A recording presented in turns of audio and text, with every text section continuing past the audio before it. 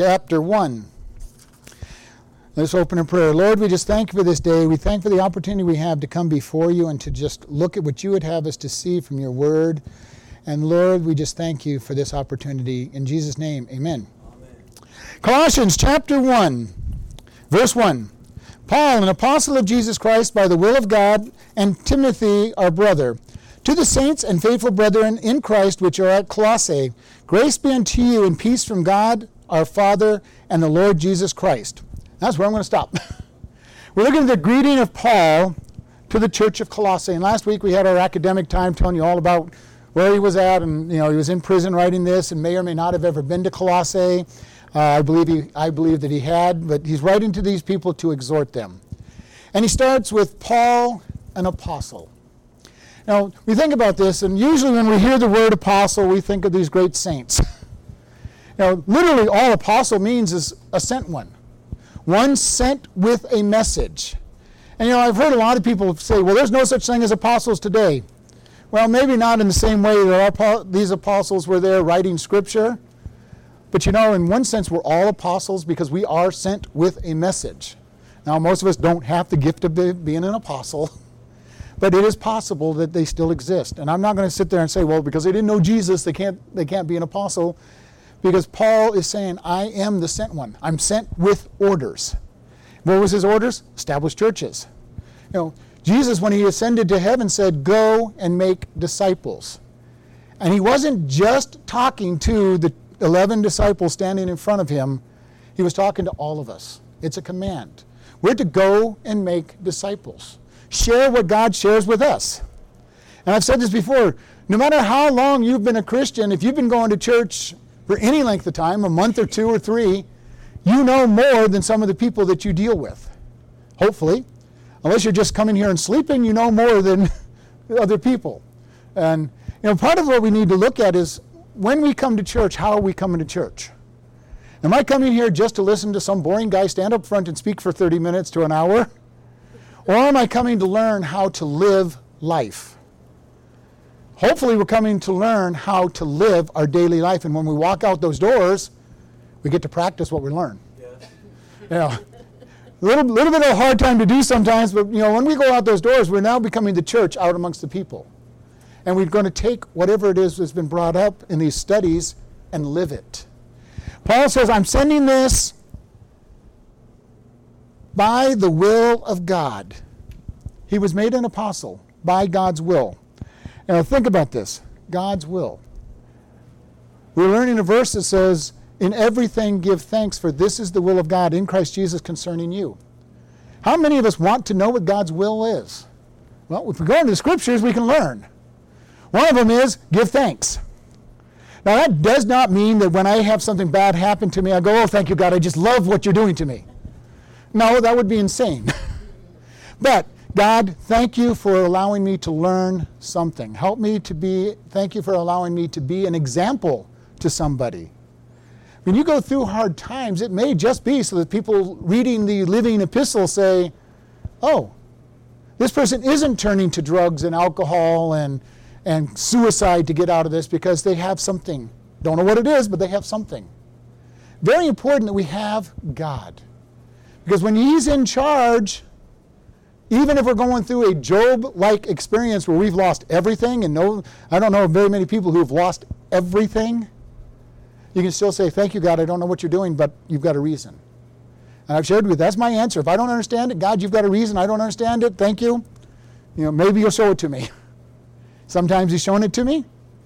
There's still some things in my life that I've gone through. I'm going, okay, God, why? Why am I going through this, God? Or why did I go through that? Hopefully He'll show me in heaven, because there's a reason. But he says, God made Paul an apostle by His will. And think about this. How was Paul called? He was going out to arrest Christians. Okay. His goal was to go to Damascus and arrest Christians, drag them back to Jerusalem to be executed. When God called him.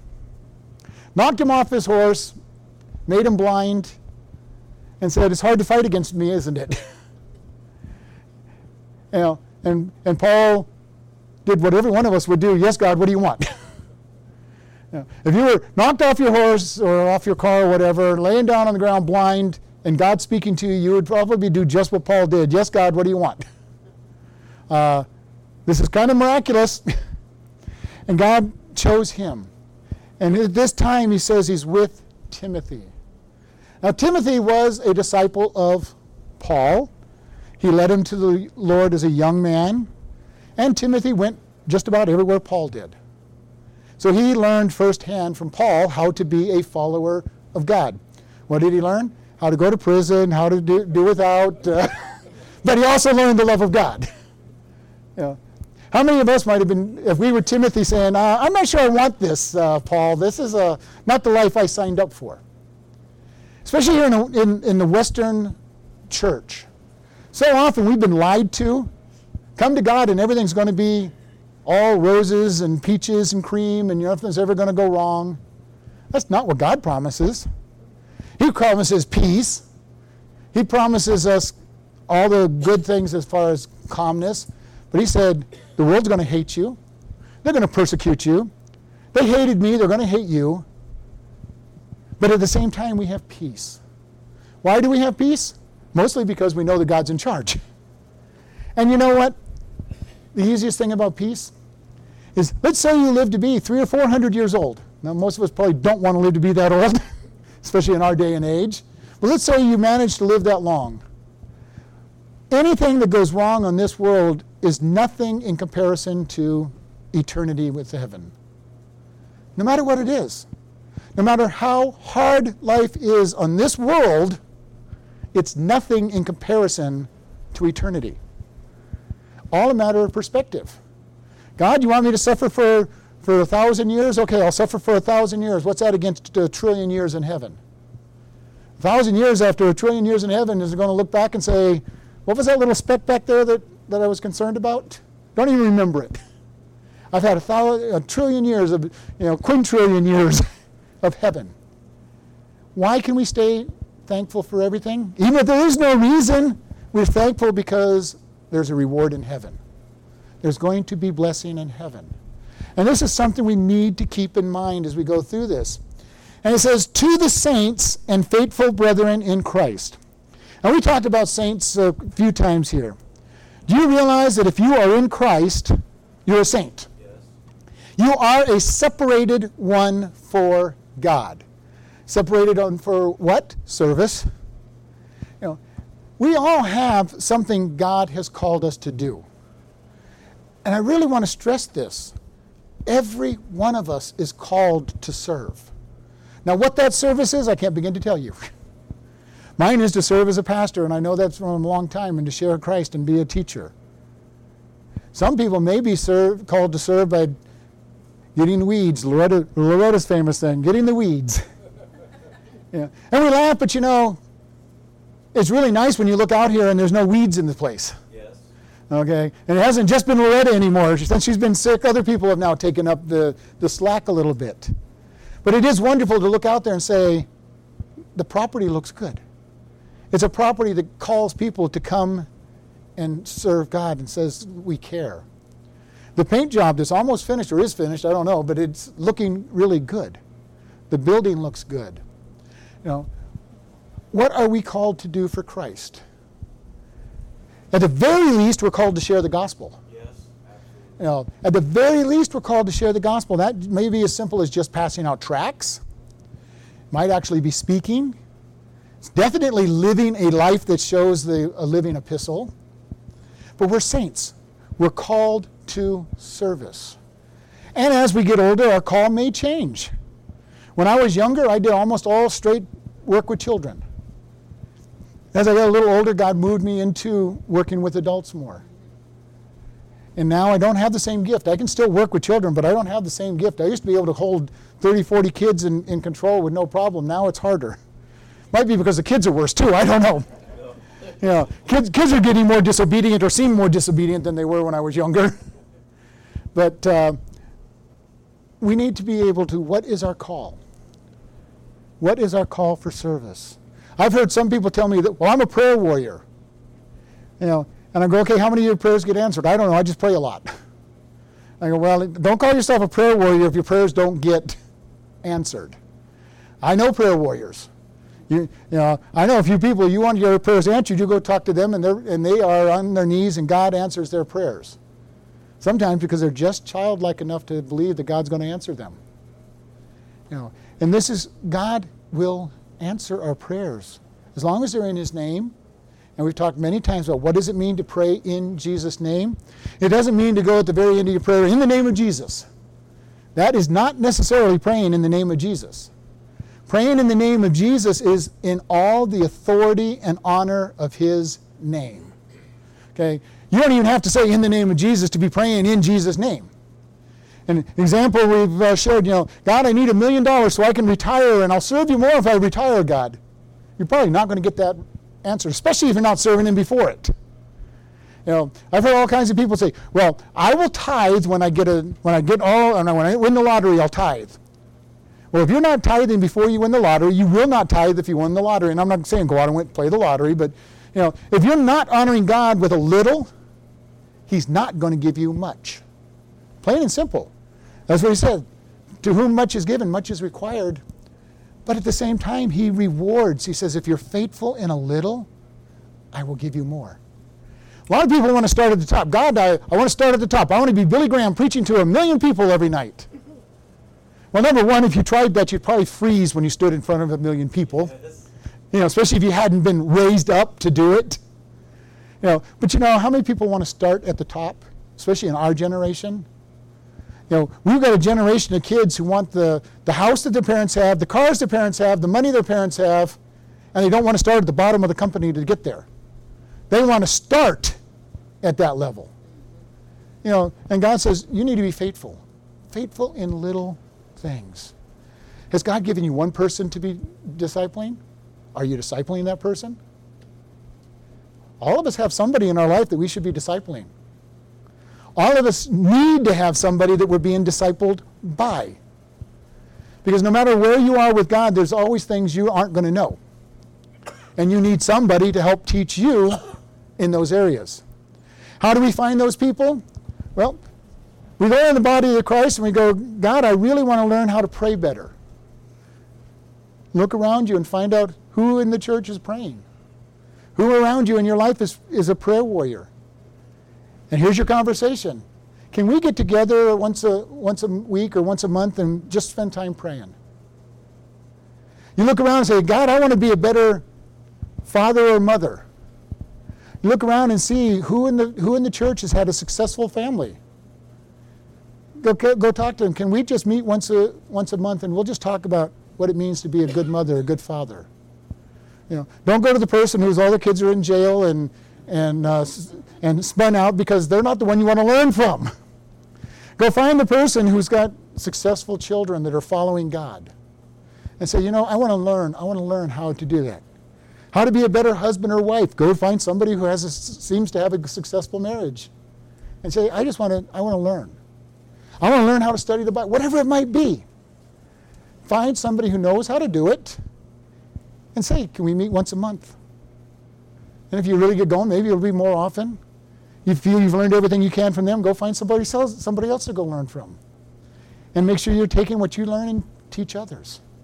I've shared with you, it's kind of interesting when my oldest son asks me a question about the Bible, it's always going to be a very good question. Why? Because I taught him how to study the Bible. He already knows all the tools that I use and all the techniques that I have and everything, and he's added some of his own. So when he asks a question, he's one of the rare people that can ask me a question that is, I got to go do some research. All right?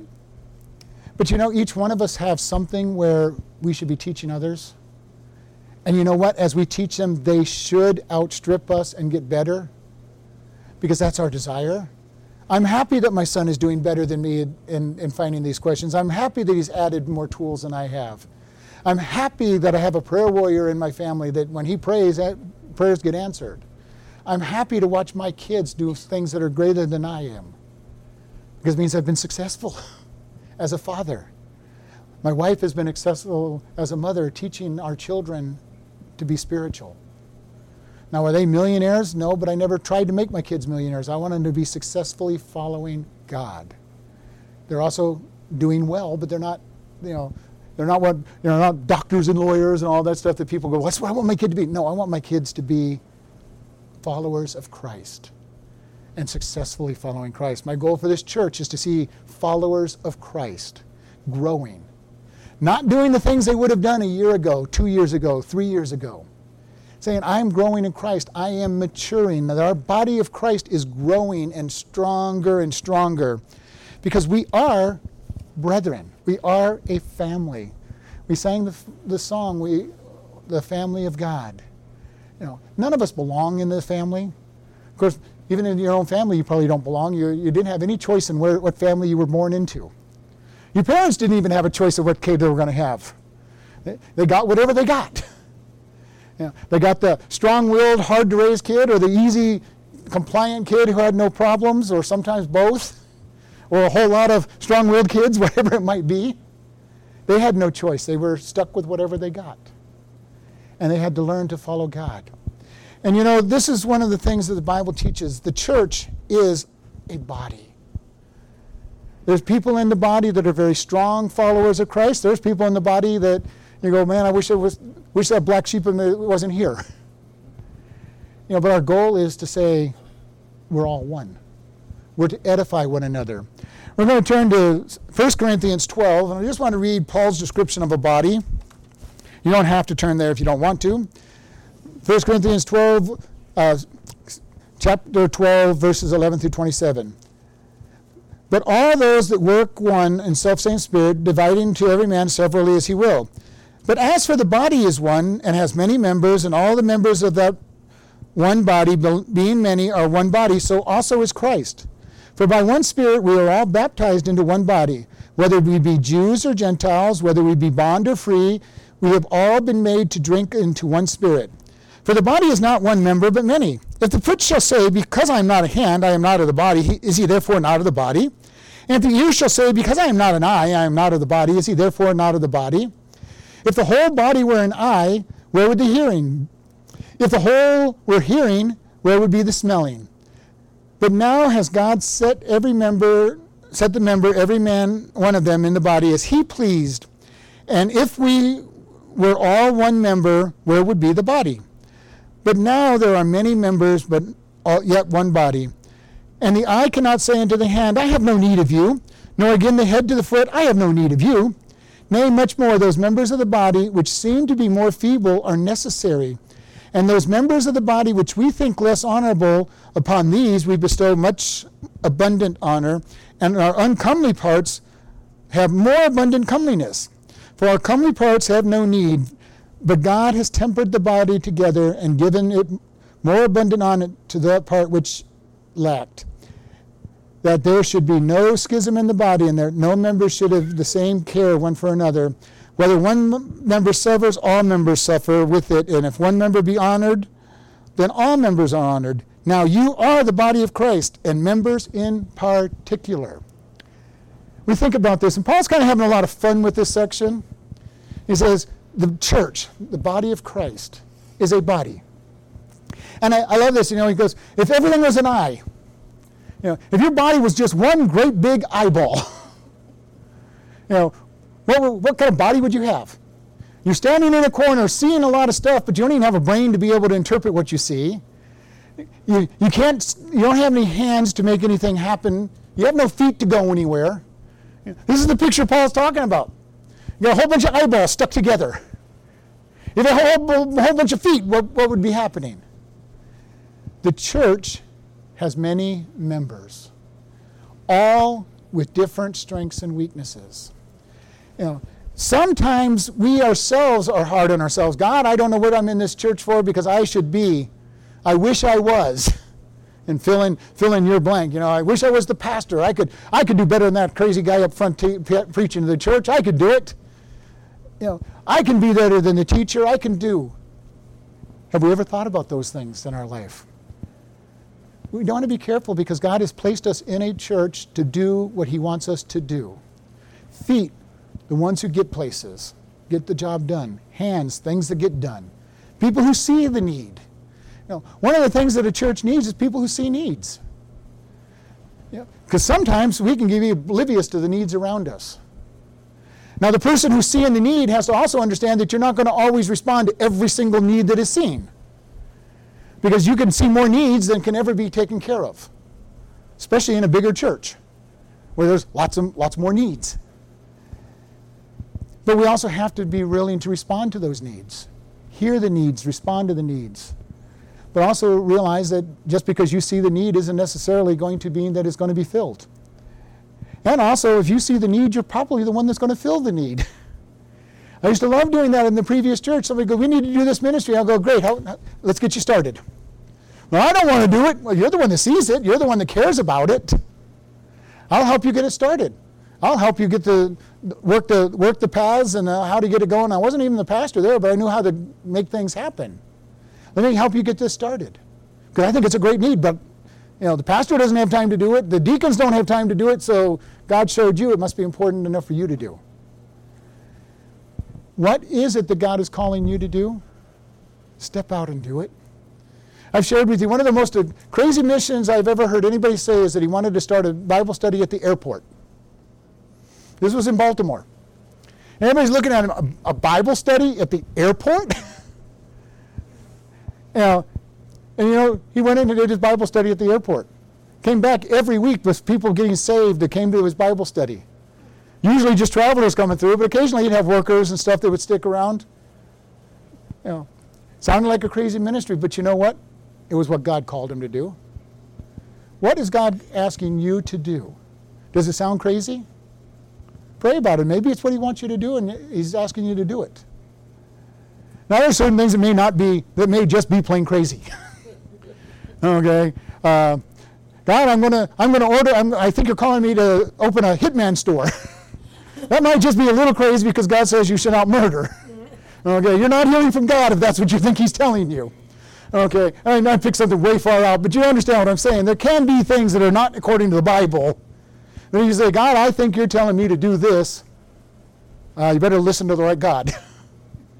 But there may also be something, God, I think you want me to hold a Bible study in some really crazy location.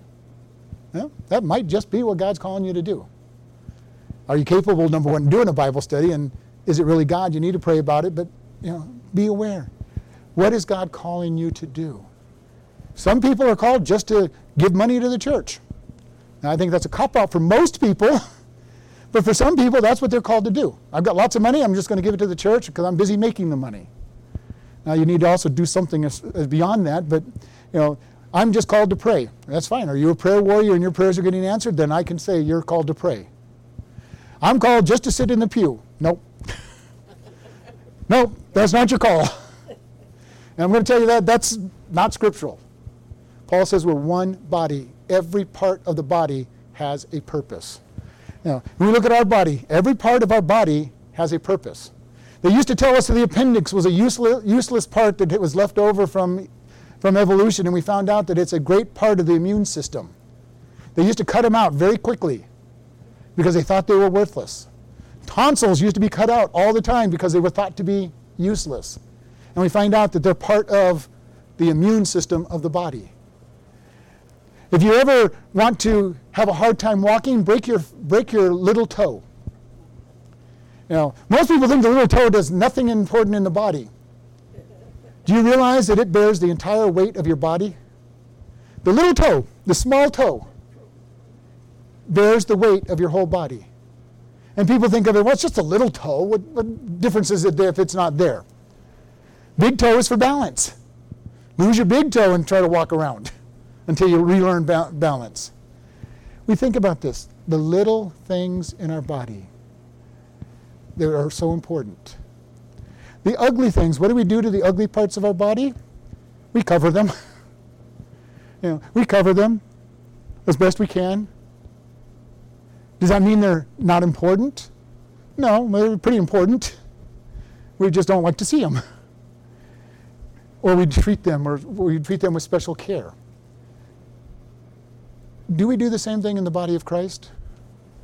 Do we take the person in the body who seems to be very weak, very insignificant, and what do we do to them usually? Oh, you just go over there, get out of the way, we'll take care of this. Instead of building them up, edifying. The amazing thing in God's body is how many times he takes the person who is the least likely to be successful and he uses them to minister. I'm going to take the least. And if you think about it, we're all the least anyway. Even if we think we're something special, we better get back to the place where we don't belong, we don't deserve anything. It's all by grace. And this is something that's very important for us to understand. There's people who grow up in the church and they look down on those who come to Christ later in their life after having gone through all kinds of trials and tribulations and hardships. I'll tell you one thing, most of those people who come to Christ later in life have a greater love for God than those who grow up with him, because they know what it's like to live in the sewer and the gutter. The other ones, well, I've always been good. God is so blessed to have me. I have done nothing wrong, God. You're so blessed that I'm one of your children. Don't take that attitude with God, because he'll tell you that you're not one of his blessed children and show you that you're not. You might go through Job. You might have everything taken away from you and be in the gutter so that you'll learn to love him. It's all by grace. Amazing grace that saves us. I was a wretch, but now I'm found. Was blind, but now I see. All of us have that. Some earlier in their life, some later in their life. But if you're a Christian, you're there by grace. God is not specially honored just because you decided to be his child. Because we love him because he first loved us, we're told in 1 John. He gave us the way to heaven. No matter how good we think we are, it's by grace. And think about this. From God's point of view, sin is sin. And it separates us from him. All right? God does not rank the sins, and when he does rank them, he doesn't rank them the way we would. In Proverbs, he says, these 7 things I hate. Lying lips, gossip, those who spread dissent. The first 3 things. We would look at those and say, God, what's wrong with those? Why are they so bad to you? Mostly because they hurt the soul. They hurt people at the soul. If you're gossiping, you're sowing dissent, you're annihilating people at the soul level, you're hurting them as low as you possibly can. And people, well, they deserve it. No, nobody deserves it. Maybe they've done bad things and, in the world's point of view, they deserve the titles, but our job is to edify and build up, to draw people to Christ. All of us have sinned. All have sinned and come short of the glory of God. We all deserve hell. All of us. All of us have at least one sin in our life. Okay? And I say that tongue-in-cheek because all of us have at least one sin every hour in our life probably. At least every day. So we deserve nothing but hell. And yet Christ died for us so that we could be forgiven. Very important thing to understand. We are part of the body because of his grace and his offer of salvation. We say, yes, God, I want that. He expects us to return and become like him. He expects us to be filled with the Holy Spirit and be changed. And if we're in his word, we should be able to look back and say, God, I am closer to you today than I was last year, last 5 years, a decade ago. God, I can no longer do the things I used to be able to do. Now that's the greatest thing when you think back and you go, God, I used to do that all the time, and now I'm not even tempted to do this anymore. And the hardest thing for some Christians is to let go of your past. For us as our individuals, I've heard it more often, I just can't forgive myself. God forgave you, forgive yourself. I just can't forgive so-and-so because I know what they're like. Well, we're to know no man after the flesh. If somebody says that they're saved and they're a Christian, we need to treat them like they're saved and a Christian until they prove otherwise. Now, there are a lot of people that say they're a Christian who aren't Christians. Okay, there are a lot of people that say, I'm a Christian. And you watch them live nothing but sin without conviction in their heart. They're probably not a Christian. No growth, no moving forward. The greatest thing I've seen in 5 years here is I've watched so many people grow in tremendous ways. And I've had some people come back, well, you know, so-and-so, you know, this, that, and I'll go, no, stop. They are growing. They may not be perfect, but they are growing. They are becoming more Christ-like. And our job is to stop people when they start criticizing others. Because maybe they deserve it. Maybe they did. Maybe they had a miserable past. But if they're in Christ, they are a new creation. And we need to see them in that light. The body of Christ. What does the body do? If you cut your hand, what happens? Blood rushes to your cut. The rest of the body during that period of time suffers a blood loss. The flow of blood does not go to the rest of the body as strongly when you've cut yourself. The blood comes, it coagulates, cuts it, and then everything goes back, and then more blood goes there with healing antibodies and everything. You know, the body goes, well, we cut our hand, let's get rid of the hand. You know, it's hurt, chop, get rid of the whole hand. Now we laugh because we know how stupid that is, but how many times in church do we do that to somebody? This person fell, get rid of them, no hope for them. We as the body should be coming and saying, you know what? I want to see you get back on your feet. I want to see you come back to Christ. Get back to strength. This is where calls from individuals work when somebody's missing. You know, and I've heard you, I'm going to write the letters, I'm going to call. But you all know, if you get a call from the pastor, what do you think? That's his job. That's what he's supposed to do. You know, it's not in the Bible, call your missing members, but we do know that we love our sheep and we go seek after them. But you know, if the body member calls you, who do you feel more special, if I call you or if somebody else in the body calls you and says, hey, I've missed you? Very important that we do this. We send letters out, we send greeting out, we love people, we pray for them, we go visit them. I had when I first became a deacon a long time ago, I went to everybody's house, and I went to this one guy's house, and he goes, what are you doing here? Nobody here is sick. And I'm going, I'm just out to visit the families that I'm trying to take care of. They hadn't been in church for several years, and they started coming back to church. Why? Because somebody other than the pastor had come out and just said, we're thinking about you. You don't know the little things you're going to do that will touch somebody. A little call can go a long ways with some people. I've shared with you, when I walked away from the church as a young man getting busy with work, I worked 80 hours a week and just stopped going to church. One of the things I go, well, nobody cares, nobody's called me. And in my case, nobody had called me.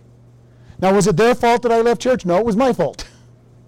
But it gave me a real good excuse, so nobody cares that I'm gone. Do you miss somebody? When you look around and see a seat empty, do you go, wow, so-and-so's not here? Now, it's one thing if they're gone just 1 week. But if they're gone 2 or 3 weeks, somebody should notice it, especially in a church our size. Somebody should notice that they're not here and say, you know, hey, I've missed you. Is there anything I can help you with? The body coming to the aid of the body. We are the body of Christ. We're to love one another. Now, does that mean you're going to like everybody in the church? I wish you could like everybody in the church. There's always going to be that person like, oh, no, they're here, but I'm going to love them. You know, they're hard to get along with. They grate me the wrong way. I really feel I don't like them, but, you know, we still need to love one another. We're not told to like everybody, but we are told to love. And we can love by choice. I'm going to love somebody. I'm going to be kind to them. I'm not going to backbite them. I'm not going to tear them down. And I get it all the time where people want to tell me, share with me what people need for prayer. Share with me where the needs of these people are. I go, no, we're not going there. If you tell me they need prayer, I'll pray for them. But I don't need to know, and I've shared this with many people, because usually at times we need to pray for someone. What's wrong? You know, don't know, don't care. God knows what's wrong. God knows what they need. We just pray. We lift them up. We edify one another. We build each other up. You know, it's good to see you. Glad you came. Just make sure that it's honest. Nothing's worse than dishonest edification. And we're going to close here. Lord, we just thank you for this day. Lord, we ask that you guide us and lead us. Lord, if there's anybody here that doesn't know you, we ask that they will today accept you, admit that they're a sinner, and accept that you are the only way to heaven. Lord, we also challenge each person today that they will stand up and learn to be part of the body. Be able to minister and find out, God, what is my part in the body? What is it you want me to do? and be able to move forward in that. And Lord, help us learn to edify and build one another up and not tear down and destroy. And we just thank you in Jesus' name. Amen.